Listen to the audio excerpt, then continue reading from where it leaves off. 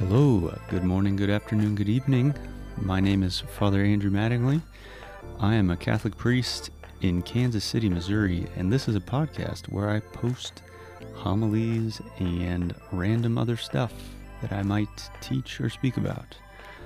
Hope you find something useful and maybe even inspiring. God bless you.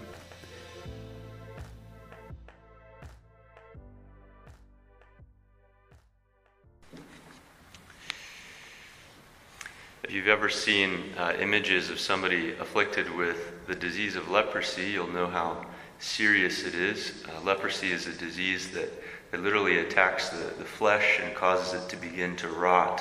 And after a while, it begins to produce a horrible stench.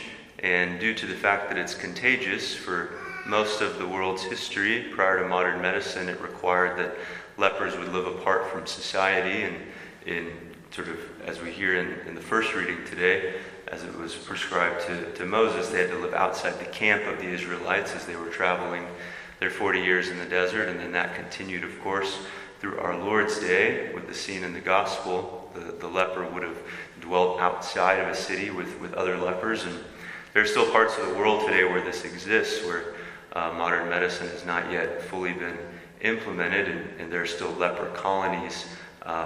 And leprosy has often been likened by commentators of Scripture. What it does to the body has been likened to what sin does to the soul. Leprosy disfigures the human body. It begins to attack the various limbs, and it sort of deforms the person's physical structure. Sin does the same thing in a spiritual way to our soul. It begins to disfigure our soul. But not only our soul, but also the church at large. Sin not only affects us, it affects the church at large. And we can also see how it disfigures our Lord. When we look at our Lord on the cross, and he's bruised and beaten and scourged, his disfigurement is a product of our sins. So we can see here as this beautiful parallel that should cause us to pause and reflect on how sin is, if you will, the leprosy of the soul.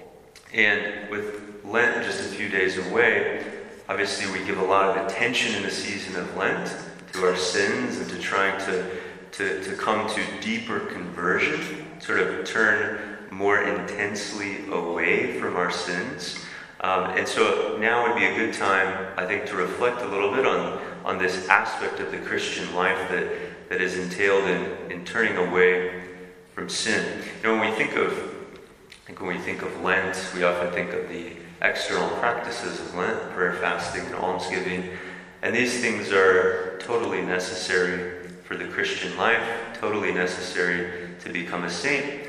But without interior conversion as their foundation, they're sort of a hollow shell of what they're meant to be. It's very important that we remember this as we commit ourselves to different external practices in Lent. If it lacks the interior conversion of the heart, they're going to be somewhat empty. Now, of course, there's an interplay. You know, we sort of do external practices of prayer, fasting, almsgiving. That will help us to convert our hearts to some extent, but they're always going to be a hollow shell if we don't remember that the primacy is given to this interior conversion of the heart. And there are two facets to conversion. One is a turning away from sin, and the second is a turning towards God, a turning towards the Lord. It's really one movement, but it's helpful to distinguish them in these two steps. You see this in the preaching of our Lord. Whenever he would arrive in a particular place, he would always first preach repentance. He would say, repent, leave your sin behind, give it up, cast it out, and then follow me. Right? Once you're free of all this stuff that keeps you from me, then you can set out and follow me. Repent and then follow me.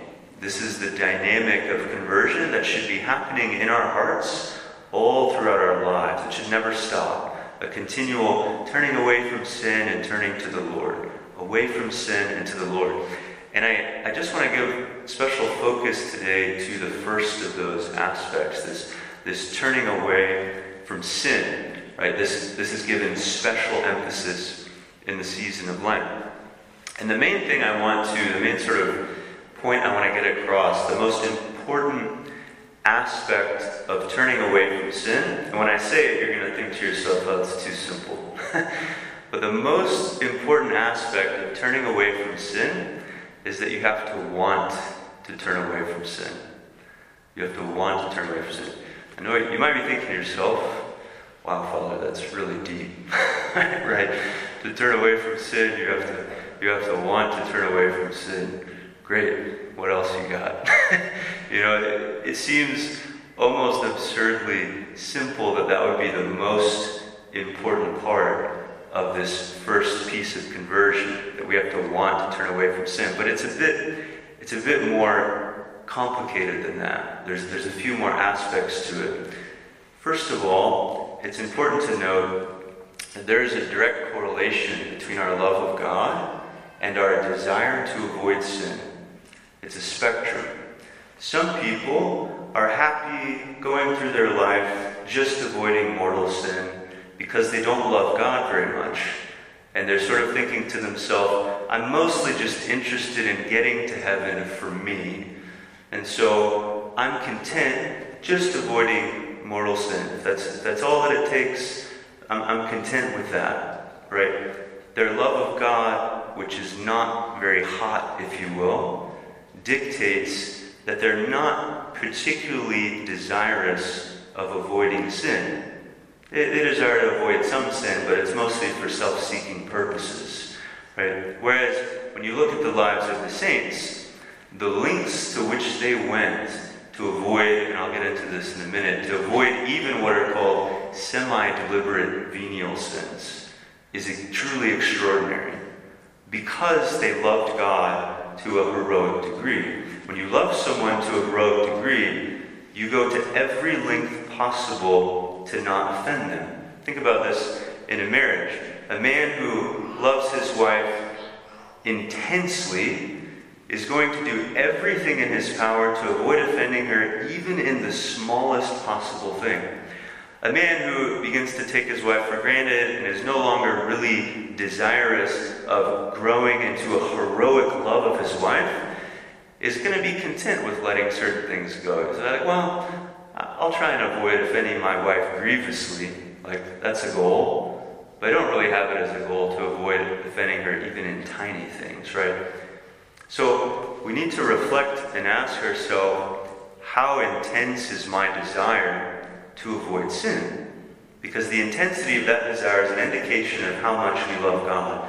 When we look at the leper in today's gospel, the intensity with which he desired to be free of his leprosy is really strong. If we apply that to ourselves and we think, if I was a leper, if I was suffering from this horrible, debilitating, disfiguring disease, I would want to be free of that with every ounce of my being. Now think about sin. Sin is infinitely worse than what leprosy is. Do I have that same desire to be free of sin that I would if I was a leper? Right? This is a good pause for examination. If I don't, then I have a long way to go in my love of God. Long way to go. The second thing I want to point out about the nuance of this desire to be free of sin, this desire to avoid sin, to turn away from it, is to correct the misconception that many people have, which is that it's not possible to be free of all sin. It's not possible to not commit sin. Now there's some nuance here, but this actually is not true. This actually is not true. It wouldn't make sense for God to say, I want you to arrive at the perfection of love in this life, right? Be perfect as your heavenly Father is perfect. Give up everything and follow me. Like, do not even commit the least sin. It wouldn't make sense for God to call us to that and then make it impossible at the same time. It'd be irrational. It'd be irrational. So it is possible. You read the great spiritual writers and the saints of the church. When we talk about mortal sin and what they'll call deliberate venial sin, they all agree it is possible to arrive at a point in our life where we do not commit either of those at all. We've rooted them out completely. We've rooted them out completely. So it's important to correct that misconception. Many people just sort of presume that, like, well, I'll always have venial sins, so, like, what's the point of, like, really striving to root them all out? Because they're always going to be there. That's not actually true.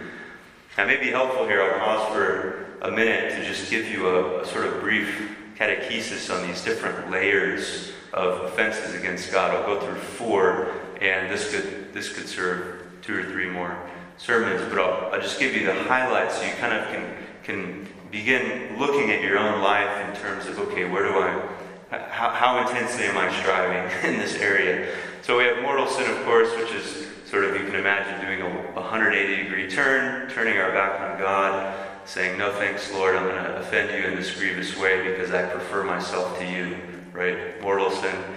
Then you have what we call deliberate venial sin, which is when I consciously and with full freedom choose to turn aside from God's will in some lesser thing. You know, I'm standing around with some people, the conversation turns to gossip, and I begin to be tempted to throw in a line as well to contribute to it because I want to be thought well of by these people, want to fit in. And so the thought begins to go through my mind, if I do this, I'll be sinning against the Lord and against this person. But you know what, Lord? I prefer my own desires right now to yours, right?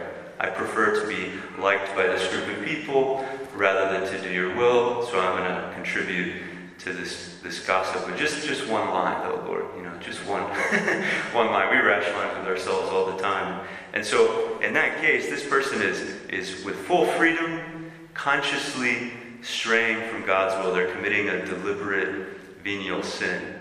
Those kinds of sins, it is possible to eradicate completely from our life, to where they no longer are happening at all. And then writers will distinguish between that and what they call, and this makes sense when you think about human experience, they'll distinguish between that and what they call semi-deliberate venial sins, which is sort of something that we do with kind of like almost without thinking it through all the way. Somebody says maybe a harsh word to us, and we can't catch the words before they come out of our mouth. We say something kind of defensive, right? We say something a bit harsh back to them.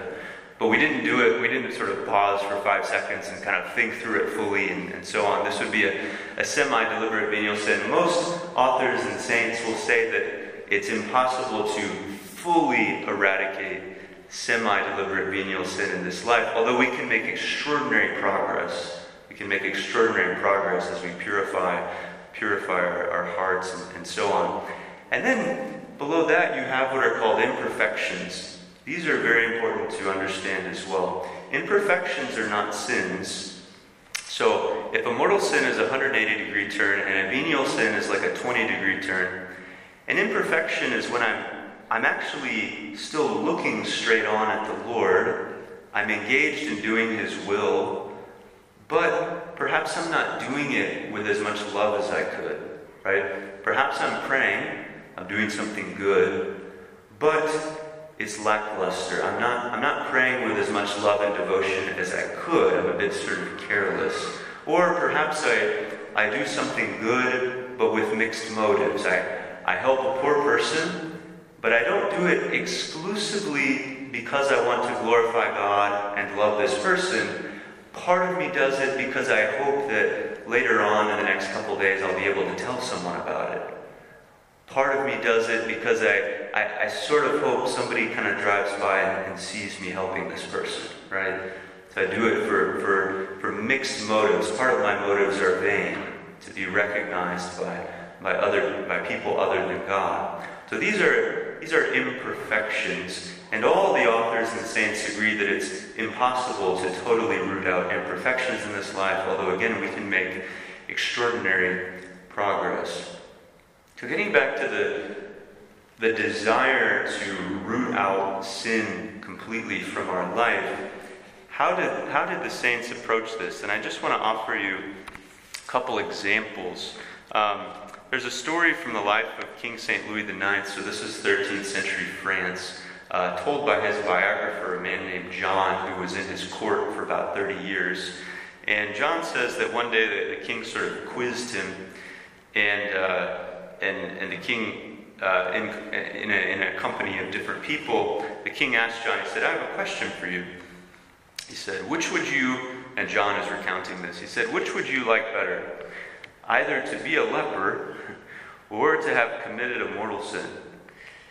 And I, who never lied to him, made answer that I would rather have committed 30 mortal sins than be a leper.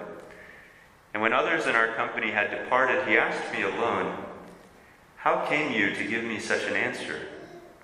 And I repeated my answer to him. And he told me, "You spoke hastily and as a fool, for you should know that there is no leprosy so hideous as being in mortal sin, inasmuch as the soul that is in mortal sin is like unto the devil. Wherefore no leprosy can be so hideous. And when a man dies, he is healed of the leprosy of the body. But when a man who has committed a mortal sin dies, the leprosy of the soul could last for eternity. So I pray you," he said, "as strongly as I can, for the love of God and for the love of me, so to set your heart that you prefer any evil that can happen to the body, whether it be leprosy or any other sickness, rather than that mortal sin should enter your soul." We should prefer the debilitating, disgusting, excruciating disease of leprosy for decades rather than to commit one mortal sin against the Lord. This is how much the saints desired to avoid sin because of their great love for God. Teresa of Avila gives a similar example. She's talking to her nuns. This is 16th century Spain. And she says, "Do not be negligent until you find in yourselves so strong a resolution of not offending God that you would lose 1,000 lives rather than commit one mortal sin." Right? Not only should we prefer to be afflicted with a terrible disease for one life rather than commit a mortal sin, she says we should prefer to die 1,000 times rather than commit one mortal sin. Right? This is deep love of God.